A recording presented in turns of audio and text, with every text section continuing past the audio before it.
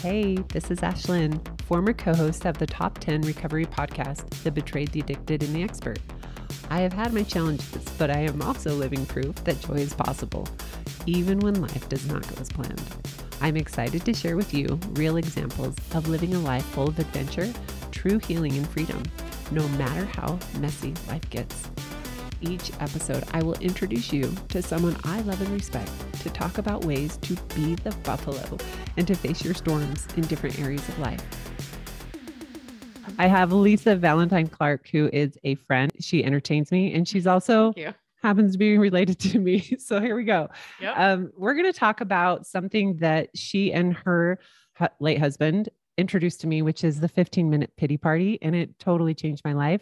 And so I wanted my guests, the audience, to hear it from you, not from me. So Lisa has performed with the sketch comedy improv troupe, The Garens, co-founded the theater as improv troupe, The Thrillionaires, which performs original improvised plays and musicals in a variety of genres.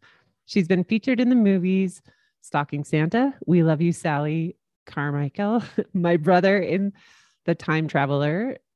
Sorry, my eyes are dry. Carrie Carrington, and in the film Once I Was a Beehive and Once I Was Engaged. Lisa works as a freelance writer for commercials and comedic projects, represents Chatbooks, Their Real Mom as a guest host on Random Acts, and a regular on Show Offs. She currently hosts The Lisa Show, found on BYU Radio. Lisa's hilarious. Thank you. Yes. Thank you so much. And let's talk about grief. I know. So this is so why you're fun. here. But the best part is, back when I started working out at the gym, I would go to the same class, what was it? 9 a.m. I don't even know what it was a 9 a.m. power pump. And so I needed to feel the power. Yes. But I had my blinders on. I would go to that gym. I didn't talk to anyone. I was not social. I would go to that class. We had our same spots. Yep. And I didn't talk to you. Turns out I'd look behind me after a year and a half. I'm like, you look familiar. Do I know you? You're like, I'm on TV and do some stuff. I'm a crazy lady. I'll play the wacky mom on your TV. Yes, I felt totally dumb. And then my mom's like, also, she's your second cousin. Right.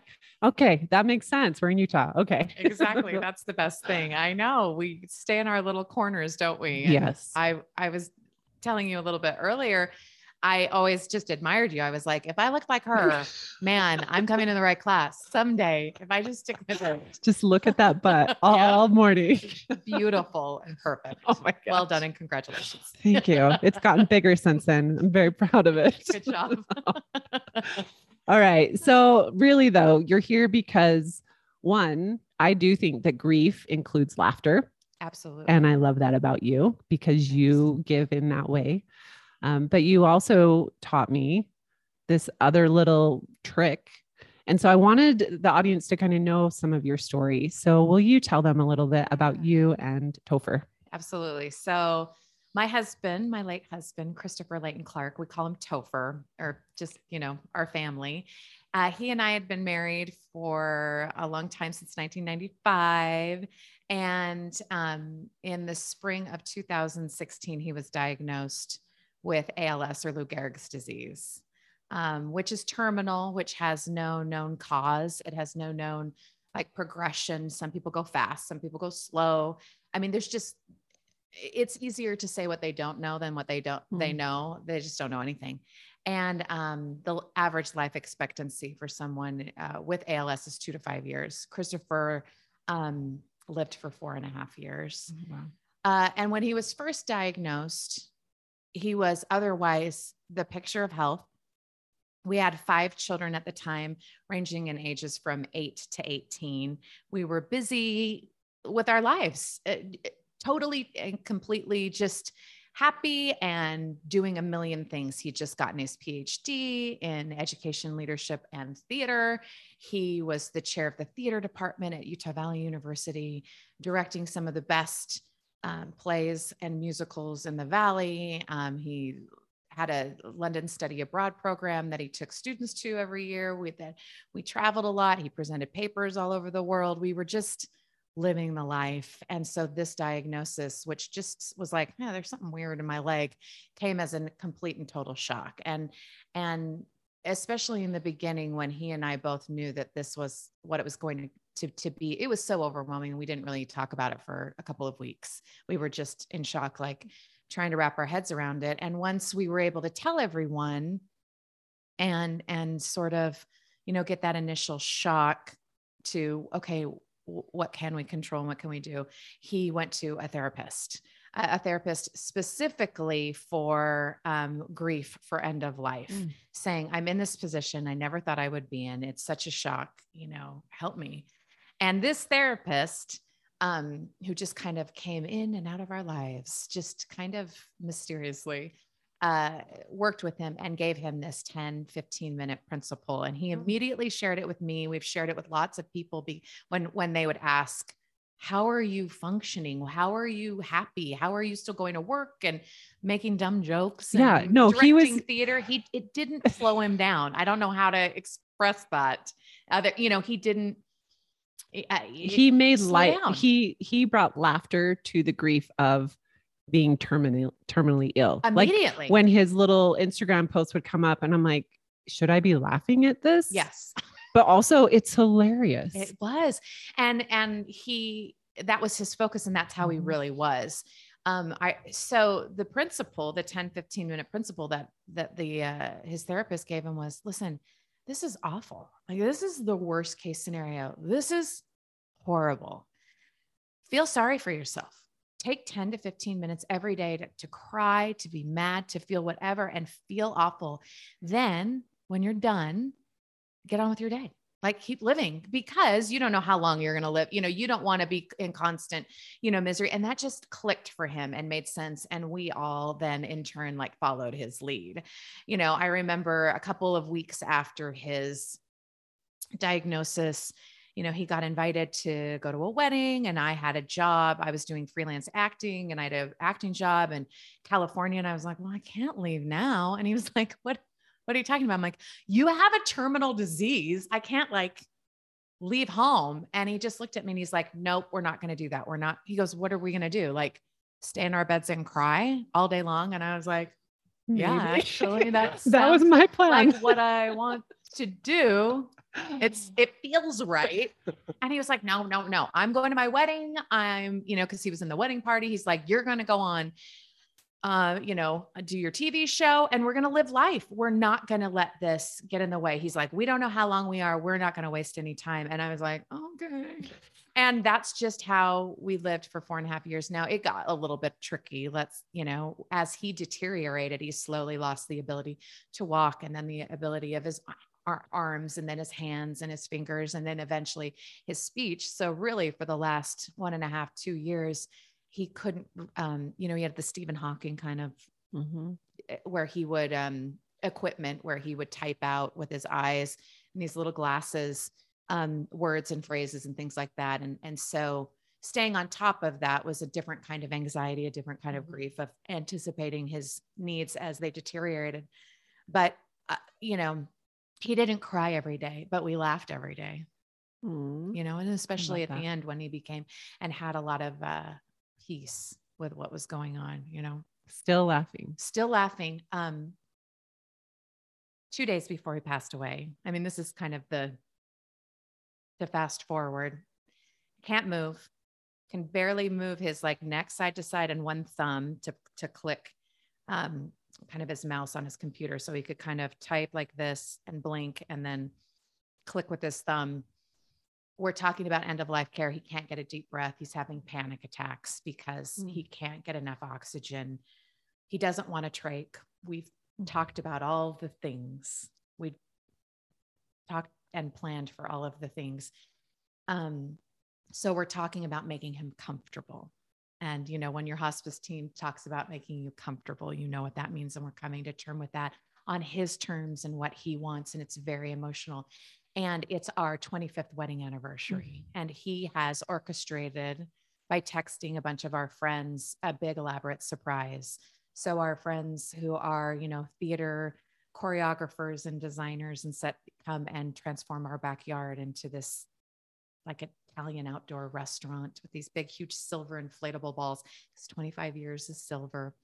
And he has Ryan and Inez come and sing a song to us. He has my brother-in-law make me a piece of jewelry.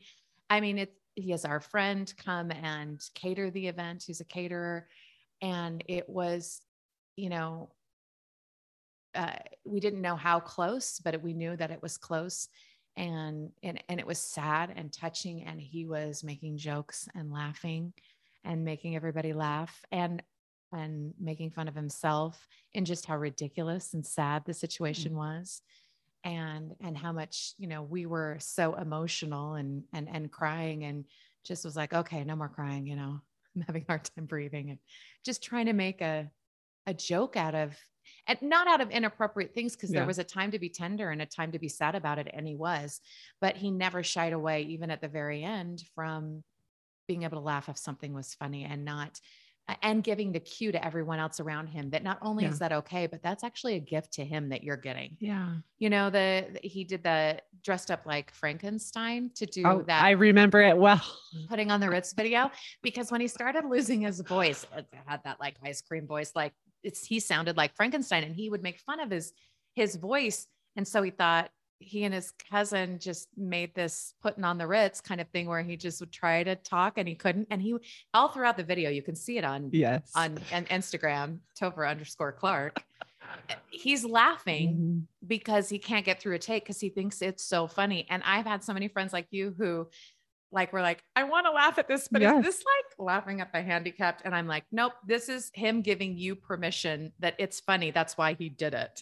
And you have to laugh about it. So that's what he modeled. That's how he lived. And so, you know, I'm trying to be like Topher. Yeah. And you are. And it's hard. Yeah. You're both a gift. I don't know. Okay. That's the long and the short of it. But it's beautiful. And I think if all of us can show up in those ways when we are grieving, that's ideal. Right. And like you said, there's bad days and there's the days where you can say that pity party worked and I can go on and be a mom and be an employee or a boss or a friend or whatever. Compartmentalize when you need to. And like for Chris, sometimes he did need to take those 10 to 15 minutes. But most days, especially at the end, he didn't need that. And I think that's okay. And for me, some days I need 10 or 15 minutes and that's great. And some days I don't need it. And some days I need a little bit longer and I'm okay with that too. Isn't it interesting? So I feel that too. And this whole idea, I teach it now to the women I get to mentor. That's awesome. Yeah. And they're in a different situation. They're, you know, coming out of betrayal and just feeling so lost and hurt. You need to feel lost and hurt, right? To move through that. And yet we want to push it away. This is so uncomfortable. I need to be happy. I need to put on my show. Yeah. And it's a mess. And so this was a gift for me to be able to, I did it in the shower and it was and I still do it when I need it. I talk to God. Yeah. And it's like, I'm just making sure you know how crappy my life is. It's bad. Like people are telling me this is the very worst thing they can imagine happening. And it's happening to me. Yeah. Like, did you know that? Cause like, it's the worst. This out. And just sobbing. And I did it in the shower for a couple of reasons. I didn't want my kids to hear me sobbing. Like crying, I'm okay with, but sobbing scared him. Yeah, of course. And the shower, the water felt cleansing and I felt like I could just be one-on-one with my higher power. Yeah, I love that. And just get it out. And then I'd get out of the shower and it's like, okay, like it's still going to be here, but I can go on with my day because I allowed myself to feel. Yeah. Oh, I think that's so important just to allow yourself. The more you fight it, it's like, you know, taking a beach ball and trying to like shove it under the water. That's a good one. Like I'm just going to shove it under the water and then it's going to slip and smack you in the face. Yeah. You just have to hold it and acknowledge it. Here you are. Now I'm going to put you to the side for a while. I know you're still there, but I don't need you, you know, right smacking me in the face. Yes. Right. I love that.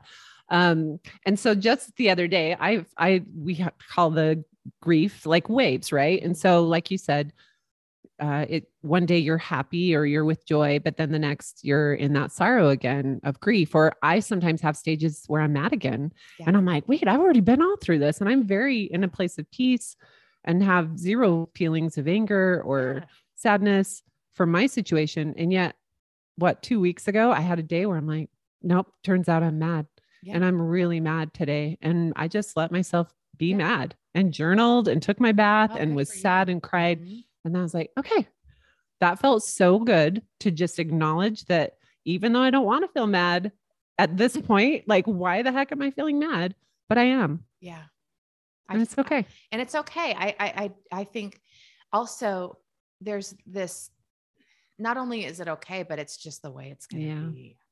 And that's the hard thing. I think that it's come to me because I think, well, I will figure this out. You know, I've read every book on grief. Yes. Because I bought, stacks and stacks of books, and I read stacks and stacks of books about the afterlife and everything. Yes. And I remember my sister, who knows me better than anybody else, came over and she goes, "Oh, what are we doing? Oh, we got a project here.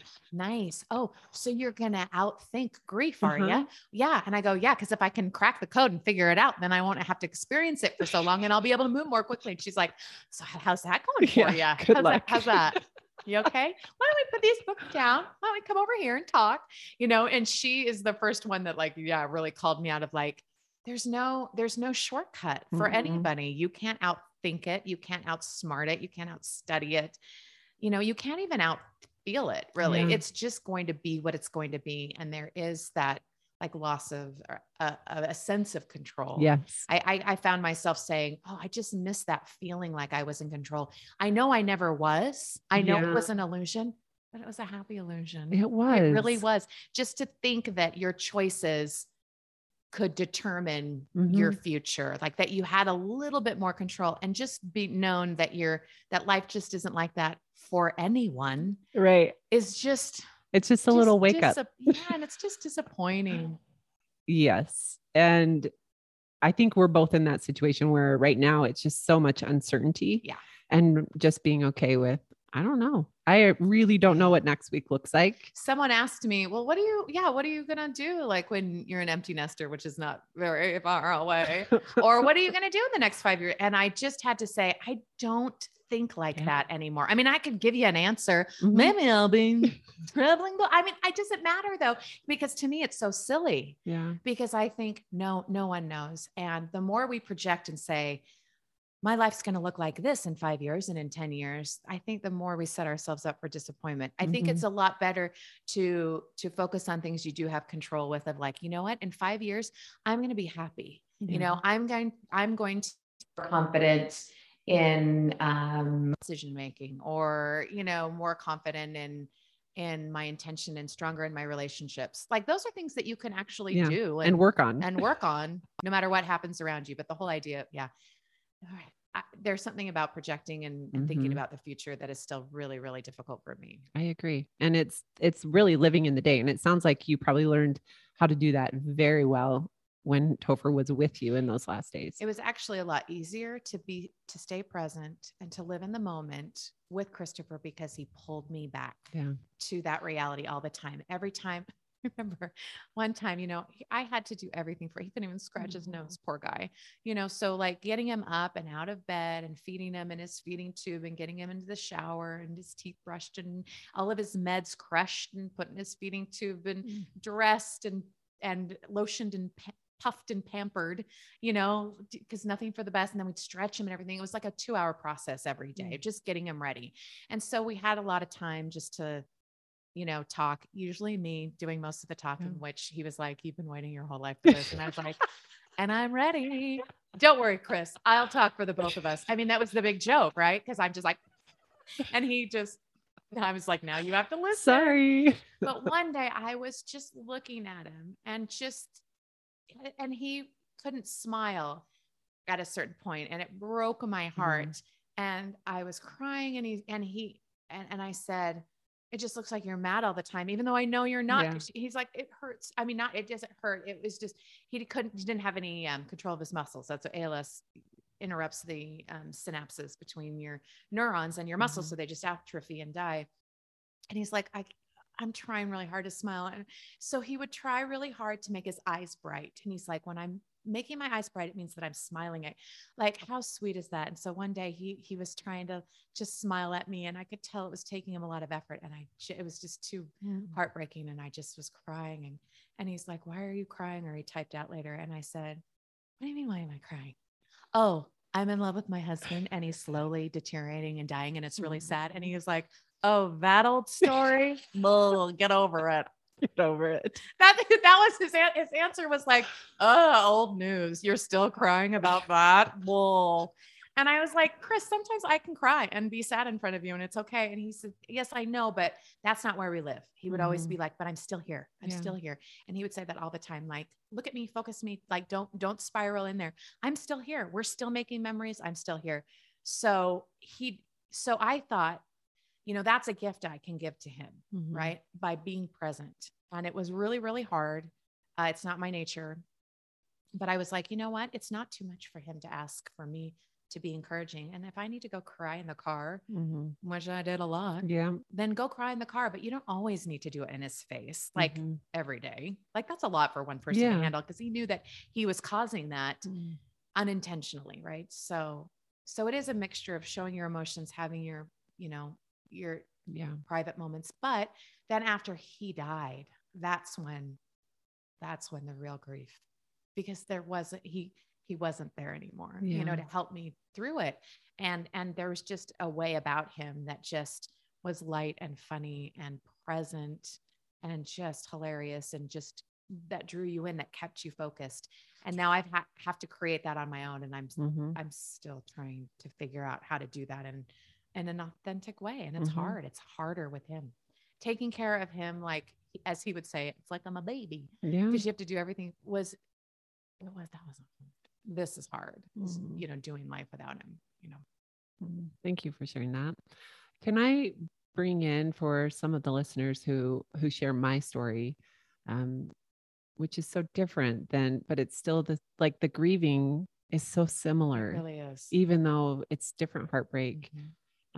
So for those who are possibly adopting this idea and having that 15-minute pity party, and then trying to stay present, and having, because this happens where the partner who has betrayed says, aren't you over this yet?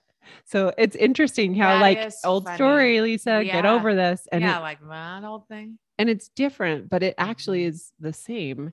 And so the idea of, and we just talked about this on a previous podcast, mindfulness, which is what you were practicing by staying present and being with the person who's there. When we choose to stay after betrayal, that is us staying present, right? And we're saying, hey, I'm still here and I hurt and I'm grieving and I'm trying to find healing for my heart.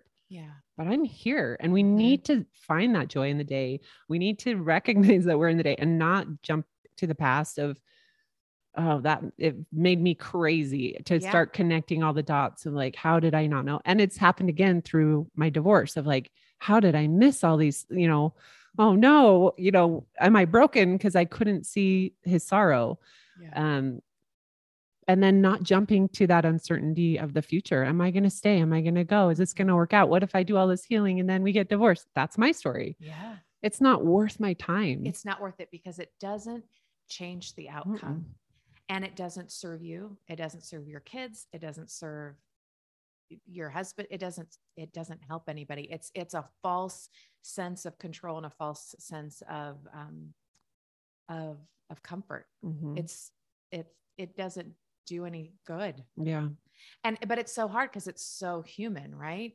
Like it really is human. And it's, I mean, I struggle with it every day. And so a lot of times I will think, well, what is it that I'm really scared of? What is it that it is the real fear that I'm saying? And it's those things, right, that we share that are so human, but that is so personally, like uniquely us, the things that are hard to say out loud. Like, well, I'm afraid that no one can ever see who I really am. Or if they do, they won't love me. Yes. Or that I'll be alone forever. Yes. I mean, you say those things, and I felt those things, and I was loved and beloved, and you can still be loved and beloved and betrayed and left. And like, I mean, it's so universal. It's It really is. ridiculous because it feel so personal, Yes. but like, and now it's really interesting because I do think that grief does tricky things to your brain. And I've studied the brain science and chemistry of this. Just let me tell you. I love it. Because your brain wants to protect you. Yeah. And so it's willing to tell you any lies or anything to soothe you or to avoid this situation in the future. And so even though, you know, my husband died and he didn't want to die and he didn't want to leave me, I'm like, why did he leave me? Yeah. He probably didn't love me. Like, and my brain, no, and I know it sounds silly to say that out but loud, that's how it works. but my body feels the grief as if that were true, even though intellectually I know that's not true. He didn't choose it. That's how grief is. And that's why people talk about grief in these overwhelming ways, because some of those things, you know, we're unwilling to sort of talk about because it's so uncomfortable. You know, what's interesting with that? I keep seeing these little connections between our stories, even though it's so different. Yeah. But that feeling of, my partner did choose to do these things and to leave and to betray. And I totally took it personal. How do you not? But you know, once you move through that grief and have that hindsight, I get it now. And I'm like, oh, it wasn't me. No, it's not my stuff. No. And I can feel sorrow for where he was and also honor that those were his choices. And like, we can live our separate lives now and both find our own happiness. It's just crazy because in the beginning, that was not a thought in my brain.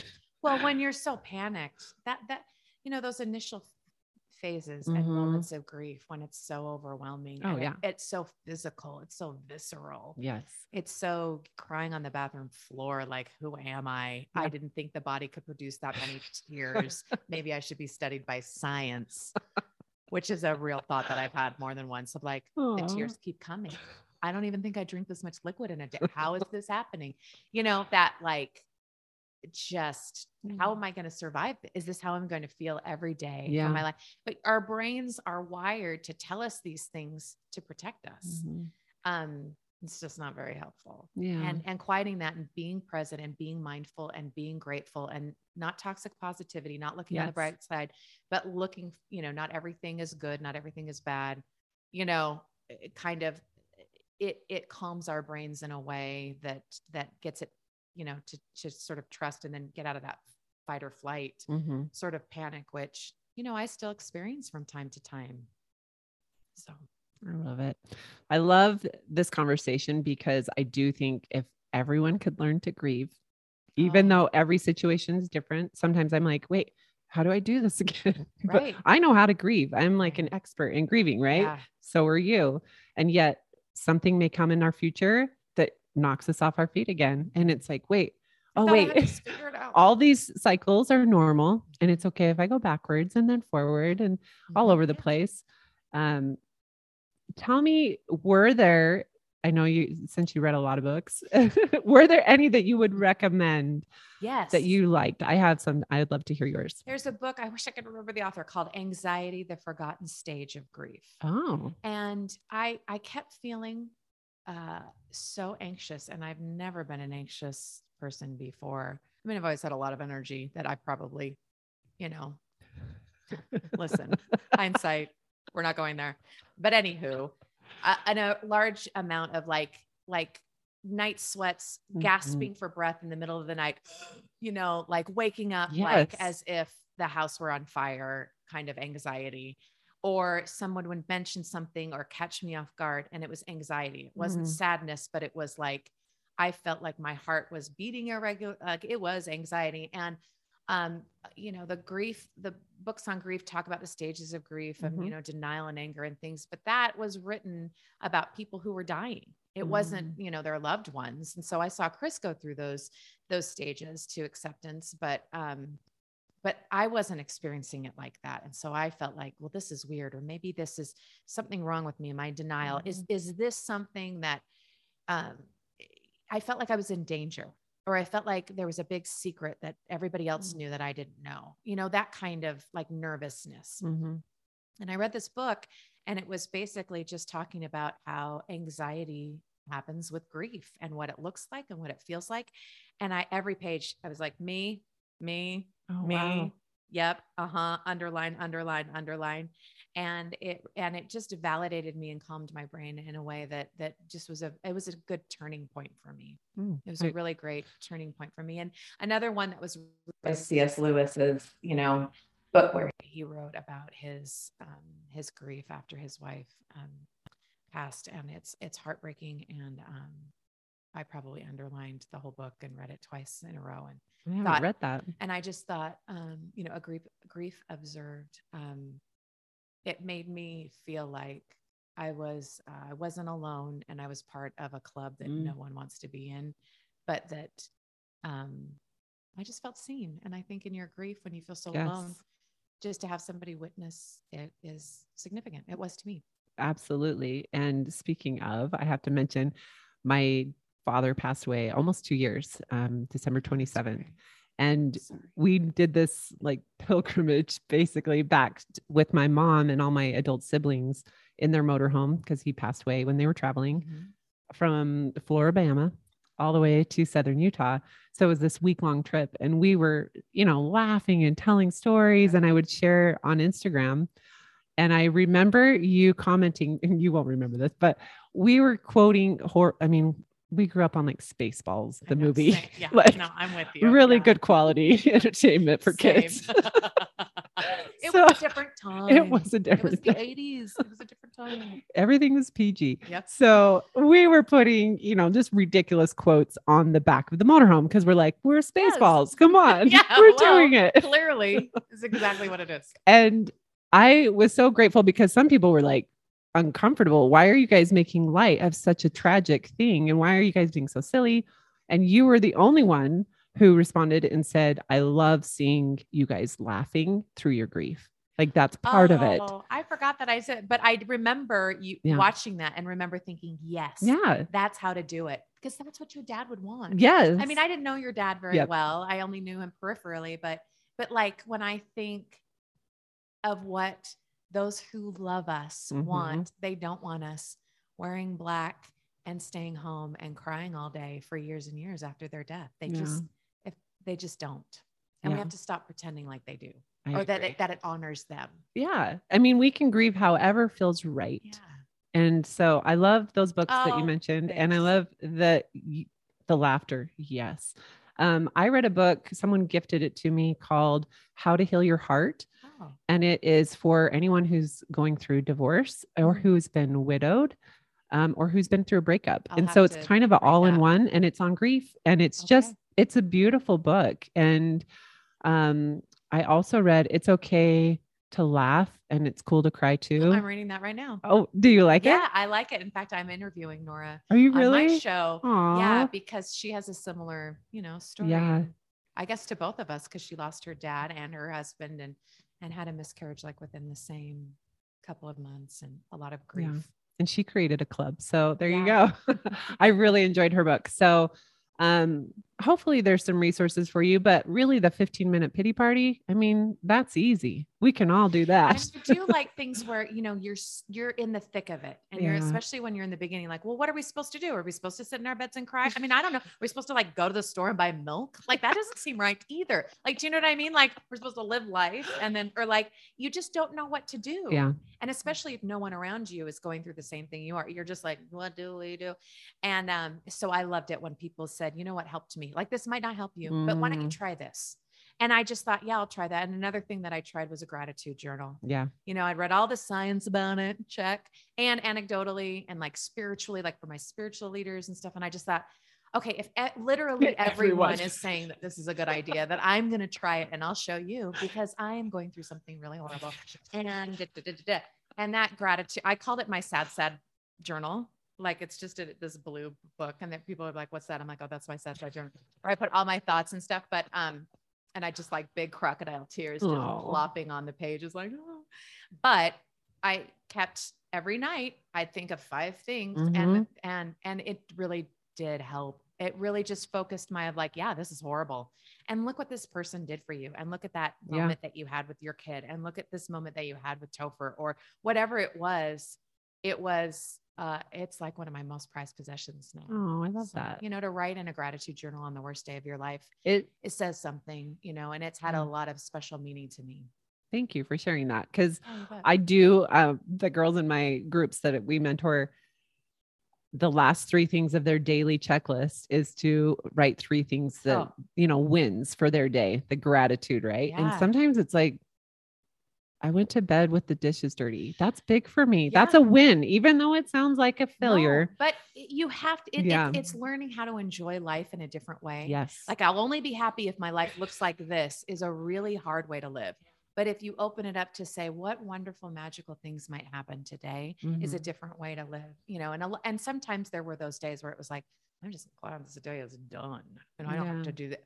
But a lot of mine, were food related too, which made me, which is, a nice warm churro or something out of the ordinary. And it helps you to discover like the things that you just take for granted that actually do make you happy. And then you're more likely to do more of those. Yes. And that's the gift that you don't realize you're doing is saying, okay, this worked for me and I had a really good day. Yeah. Maybe I should do more of that thing.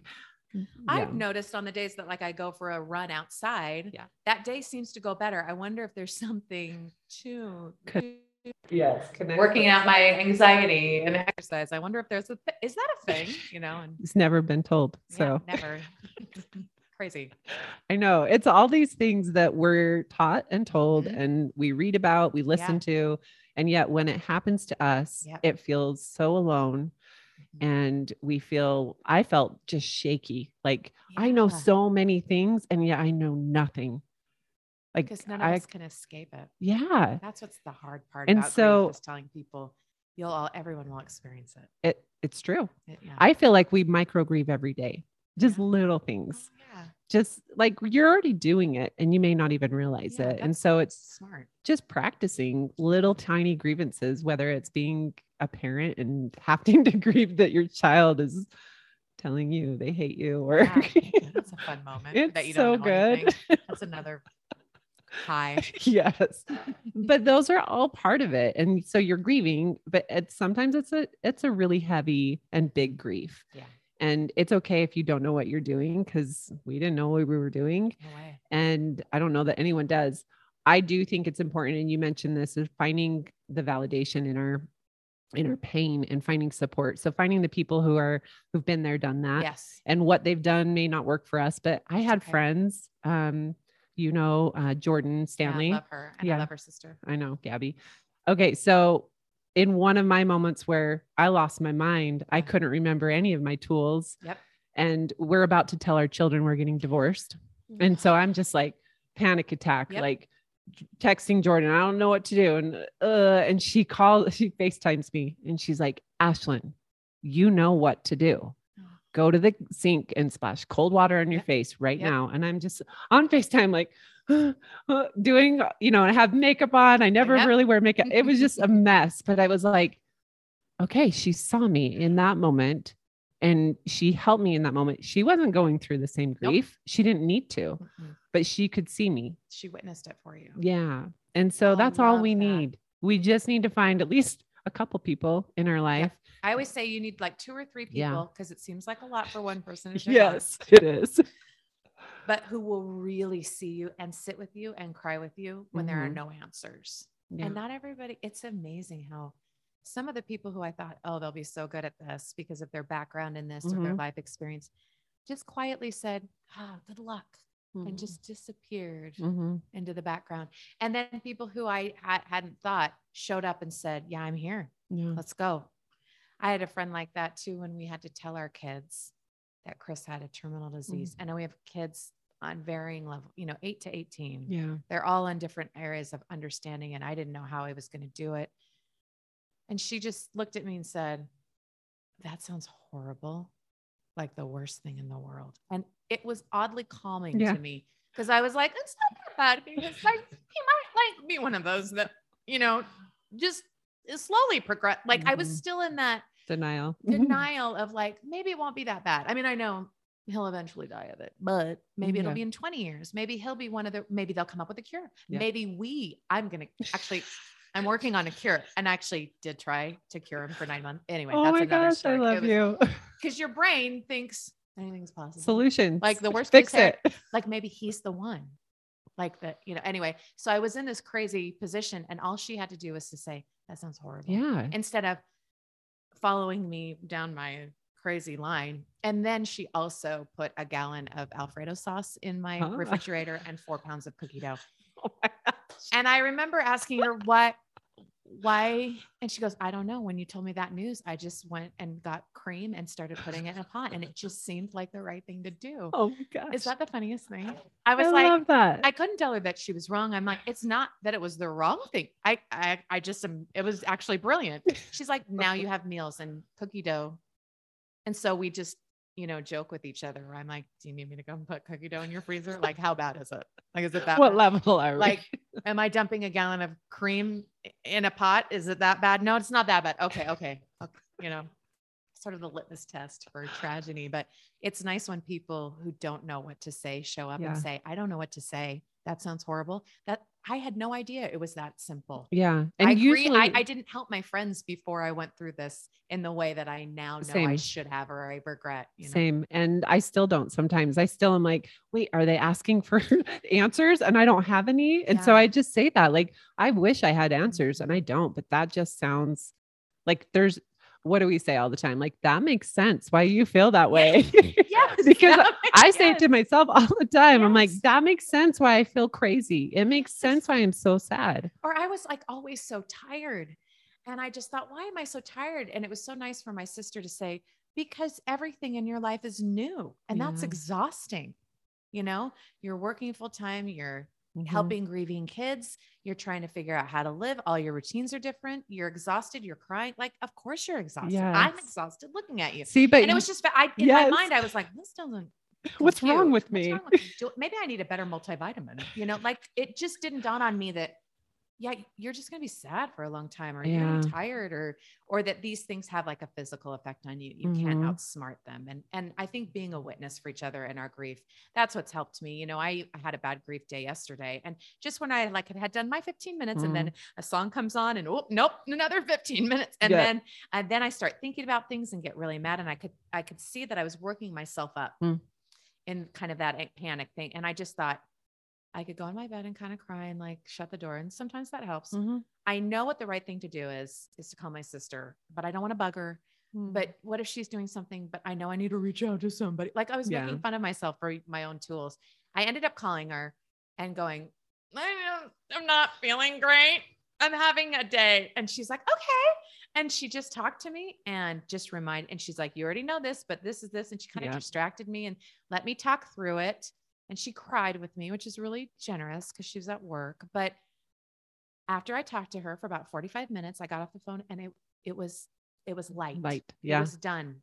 And I didn't ruin the rest of my day, the rest of my night with kind of trying to keep it at bay. But isn't it funny that even 18 months later, I'm still teaching myself how to do this? It is that though. And I'm grateful that you're saying that because I think we beat ourselves up. Oh yeah. I've done this for 18 months. Yeah. I get really mad at myself for that. Yeah. And yet here I am again. And it's that acceptance and grace and love of saying, hey, yeah, it makes sense why you're feeling this today. That song is sad. It reminds me, and having someone that you can call, that's pretty amazing. I feel like speaking it, and I use Marco Polo a lot because my friends don't live near. Oh yeah. And so I'm like, if they don't have time, it's fine. I can just talk to a screen and tell them all the things. And it works. Yeah, it does. Still feels good. Yeah. Because I'm speaking it. So I love you. And I love your whole energy and all that you give to the world. So thank you for being here and sharing. Thank you for having me and talking about difficult things. I think you're really helping a lot of people. And I love to see the good things that you're doing. Thank you. Thanks for being here with me today, whether I was with you doing your dishes while you got ready or driving in your car. If you found a nugget in this episode, please take 30 seconds. You can click on the link below in the show notes and leave me a quick review over on iTunes, or you can share on social media or shoot me an email. It offers me your support without you having to spend a dime or much of your time. Until next time, be the buffalo.